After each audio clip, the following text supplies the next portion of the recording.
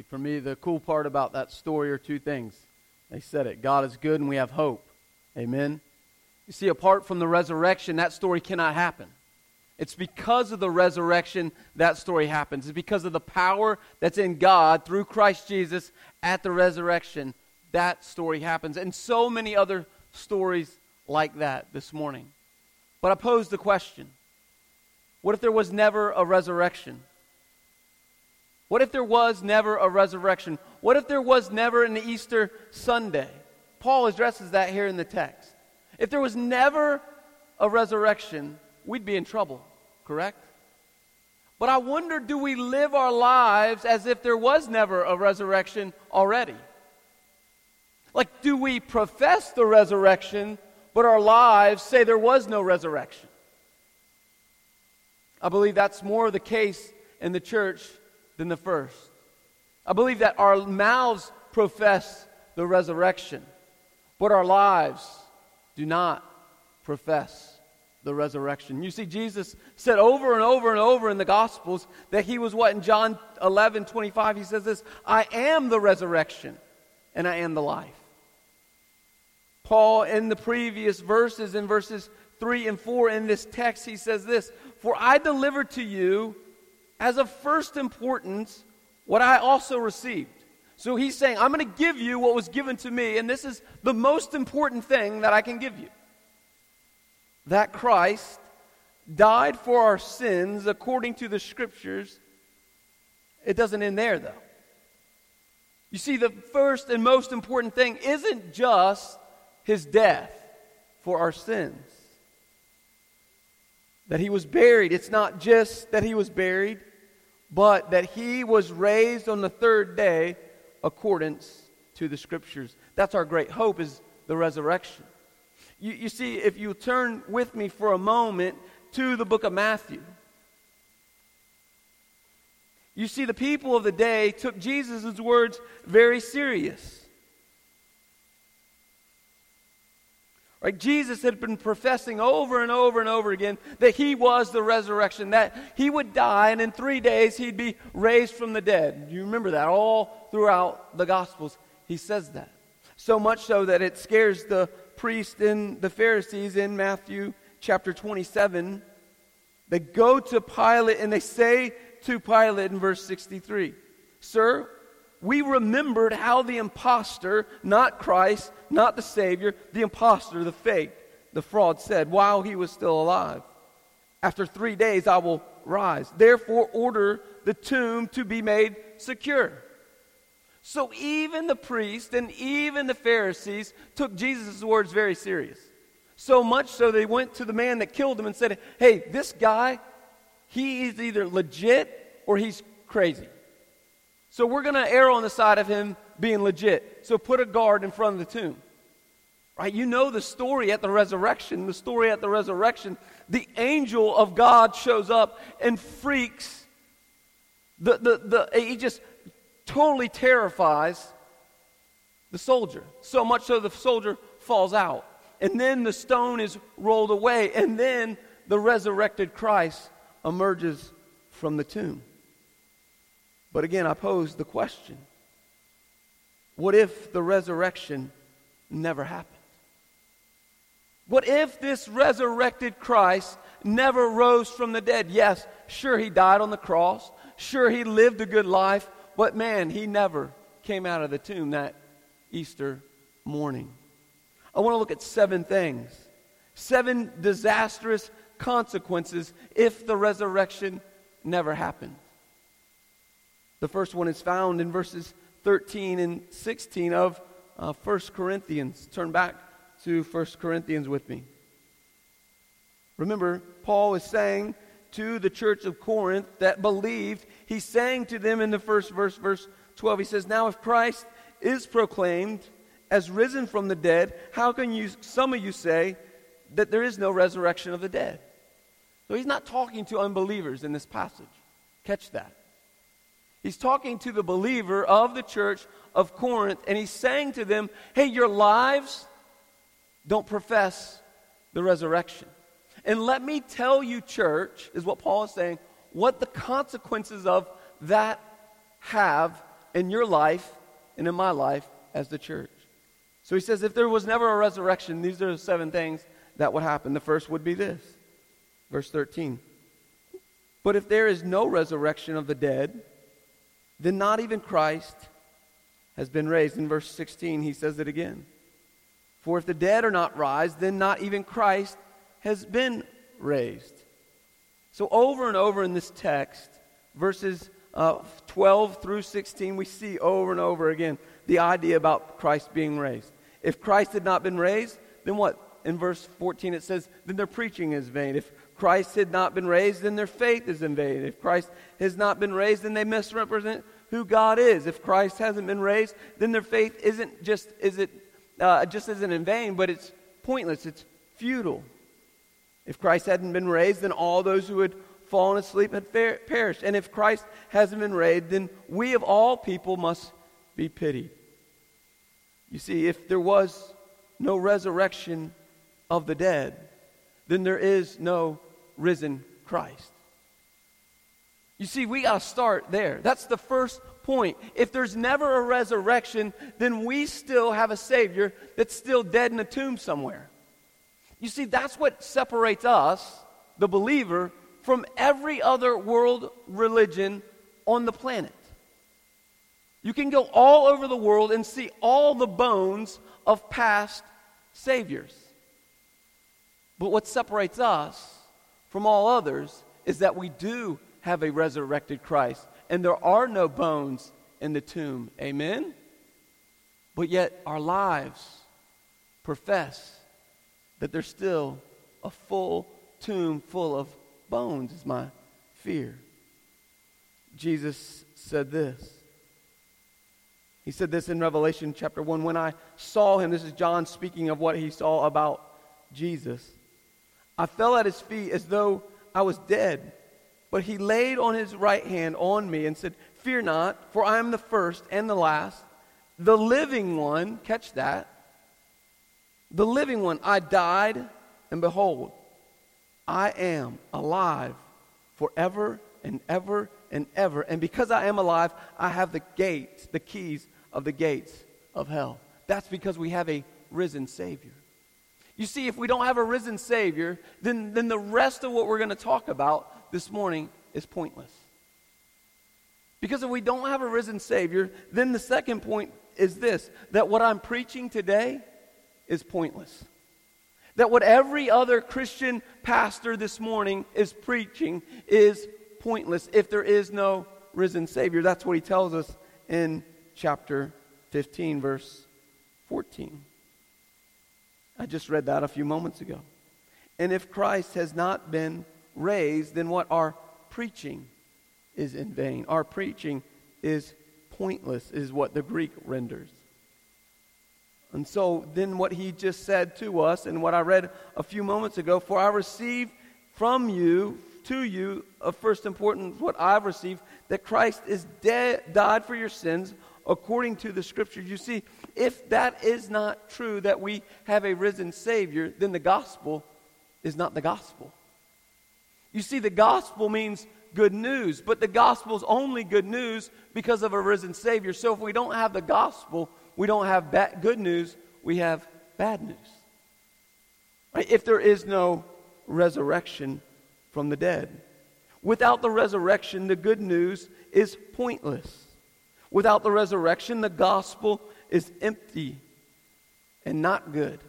And isn't what Mike and Michelle said, there is no hope in that gospel if the preaching about the resurrection is not true. It would all be a hoax. It would all be a show. It would all be pointless. It would be the rest of the Bible outside of the Gospels. The rest of the Bible would be pointless. Because everything after the Gospels points back to what? The resurrection. That's what Paul talks about. That's what the writers of Acts talks about. That's what the writers of Hebrews talk about. Is all about the resurrection. All that they preached was about the resurrection. And so if there is no resurrection, then you can take out Acts to Revelation in the Bible. There is no New Testament without what? The resurrection. So our preaching would be pointless. It would be meaningless. Not only would our preaching be pointless and meaningless, he says what? In verse 14. But also your faith is pointless. You see, the only reason that we have faith is because of the resurrection. All of our faith hinges on one thing: the resurrection. Everything that we believe to be true, Christian, hinges on what? An empty tomb, the resurrection. But if there was no empty tomb, then we would have no faith. So even the thing that we call faith hinges on one thing: the resurrection. The next thing that we see is this. Our faith is not created or sustained. It is increased not by the looking at other people, but it's increased by looking at the empty tomb. The next thing that we see is this. Not only is our preaching in vain, not only is our faith in vain, but all the witnesses between now and the resurrection would be one thing: liars. Like all this thing that we call Christianity would be hinged on what we would call a lie if there is no resurrection. So we're saying 2,000 years, if there is no resurrection, then for 2,000 years, people have been lying about the day that we celebrate today. That's what he tells us in verse 15. We are even found to be misrepresenting God, because what we testify, we being the apostles, have testified about God, that God did what? Raised him from the dead. So we, the believer, if there is no gospel, if there is no good news, if there is no resurrection, then we go on professing a lie about the very character and nature of who God is. That's dangerous. But God made us a promise back through the Old Testament. You see it in the Old Testament. It's fulfilled in the New Testament that what would happen? The resurrection. And so if there is no resurrection, then the founders of our faith are liars. And we sit here based on a lie. That ought to terrify us if there is no resurrection. Now he's going to get real personal. It says this: if there is no resurrection, what happens in verse 17? We'll read verse 16. If there is no resurrection, for the dead are not raised, not even Christ has been raised. And if Christ is not raised, then what? Your faith is futile, and what? You are still in sin. You see, it's only because of an empty tomb, the resurrection, are you forgiven of your sins. Because if there was no what? Resurrection, then you would still be condemned of your sin, because it's only by the risen Savior that wipes away your sin. And so if there is no resurrection, you and I are still doomed. You see, it's not just the cross that we celebrate. It's not just his death that we celebrate. You see, the cross, anyone could have died. Anybody could have died and said, hey, I'm taking on your sins. Anyone could have said that. We see that in all the other world religions, that, hey, I'll die in your place and take on your sins, but there was no what? Conquering of death that is automatic with sin. And so because of the resurrection, we are forgiven of our sin. But if there is no resurrection, we are still in our sin problem with no solution. You see, there is no solution apart from the resurrection for your waywardness and my waywardness. If Jesus did not die, then sin would still have victory over us.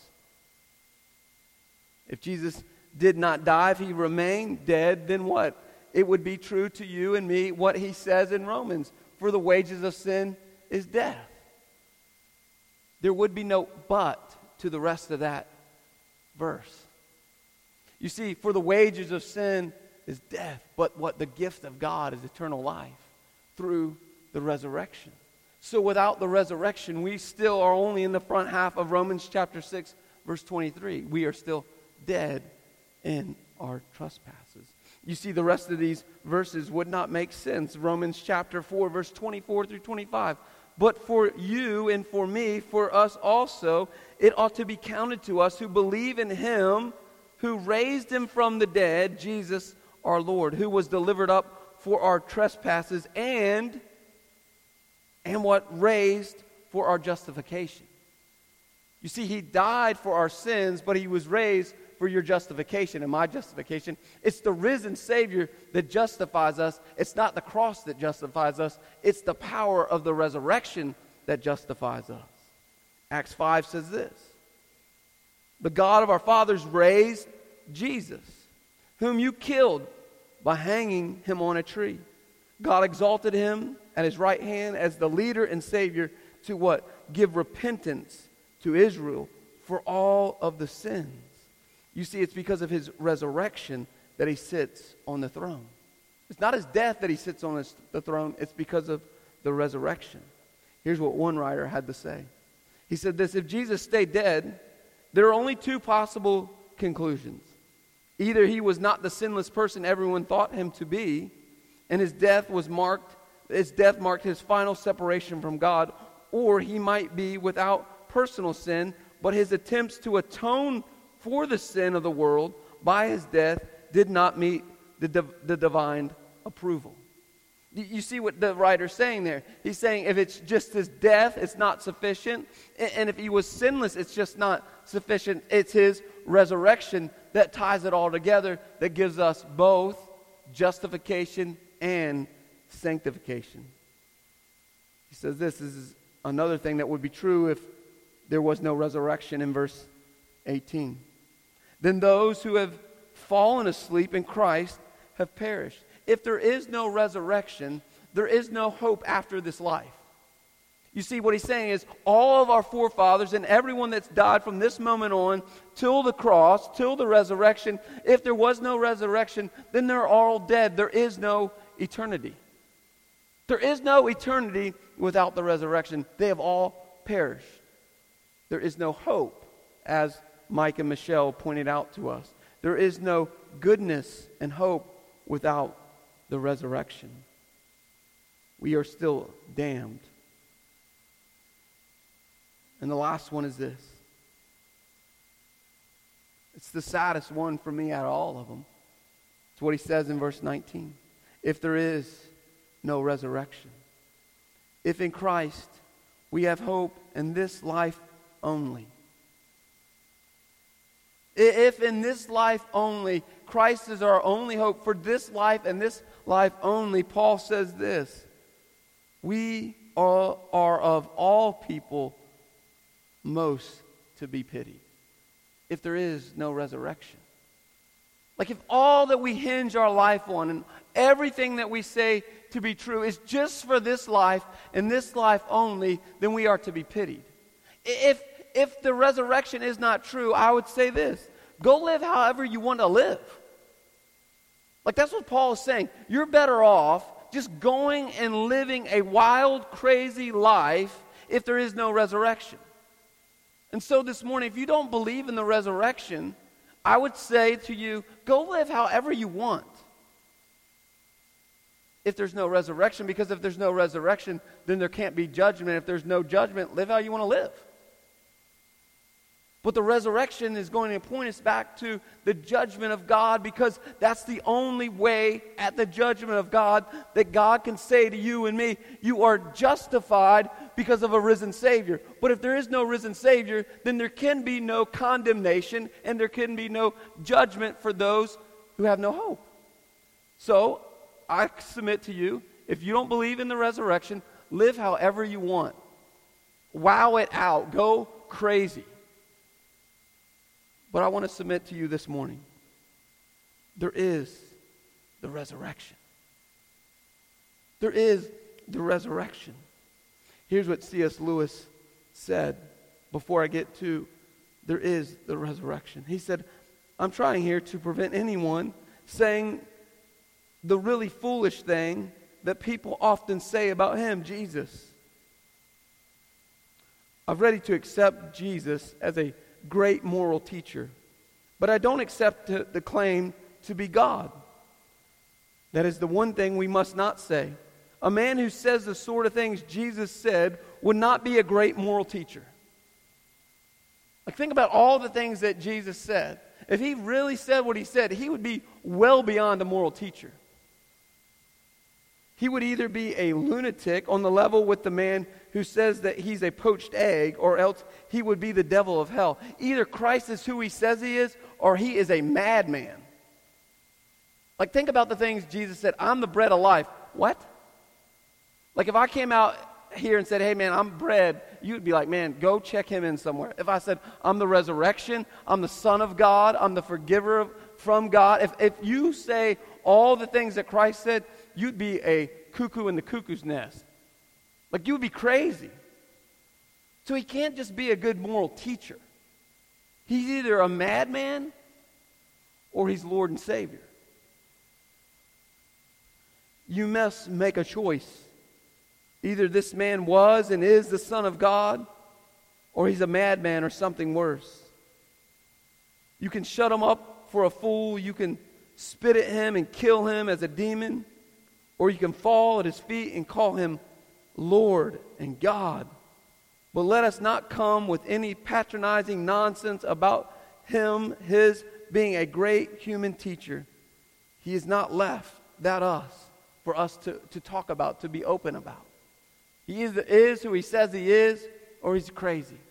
He either is the Son of God, he either is the risen Lord, he is the Savior of the world, or he's crazy. And if he is who he says he is, and he is the Son of God, and he's the risen Savior, and he's given you life and me life, then we have this. We are all forgiven and justified because of what Christ did for us on the cross. Amen. If God is who he says he is in Christ Jesus, we have a friend that stands in the courtroom for us, declaring us righteous and holy and innocent because of what he's done. If he is who he says he is, then he's our God. He's unchanging. He follows us and leads us all the steps of our life. If he is who he says he is, then we aren't to be pitied. We have evidence of the gospel of Jesus Christ, the good news of the Word of God. And last but not least, if he is who he says he is, the risen Savior, then you and I have everlasting joy, hope, and life to the full.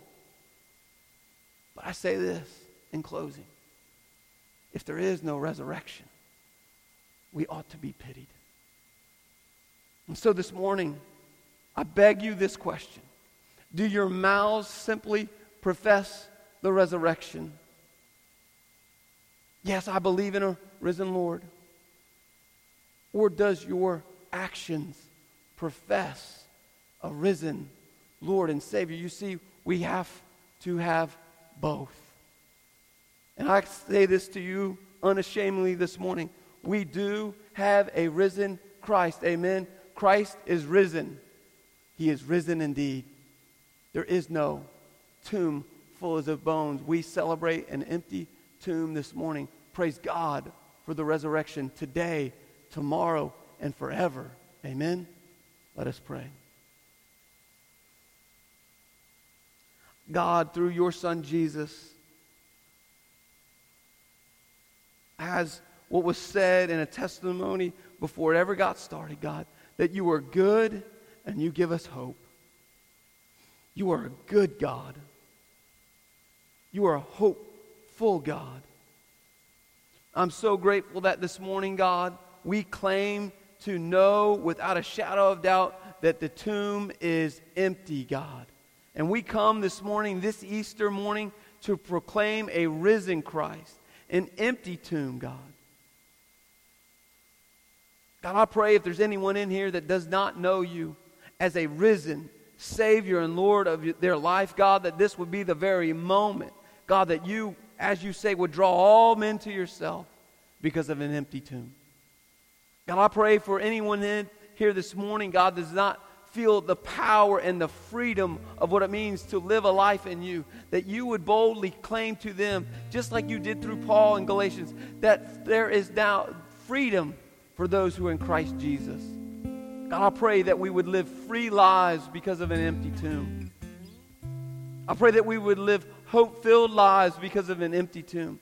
I pray that we would live grace-filled lives because of an empty tomb. I pray, God, that we would live lives boldly for Jesus Christ because of all that He's done for us. God, continue to lead us. Let us celebrate this morning this empty tomb. There is the resurrection. Thank you for that, Lord Jesus. Amen. If you're here this morning and you don't know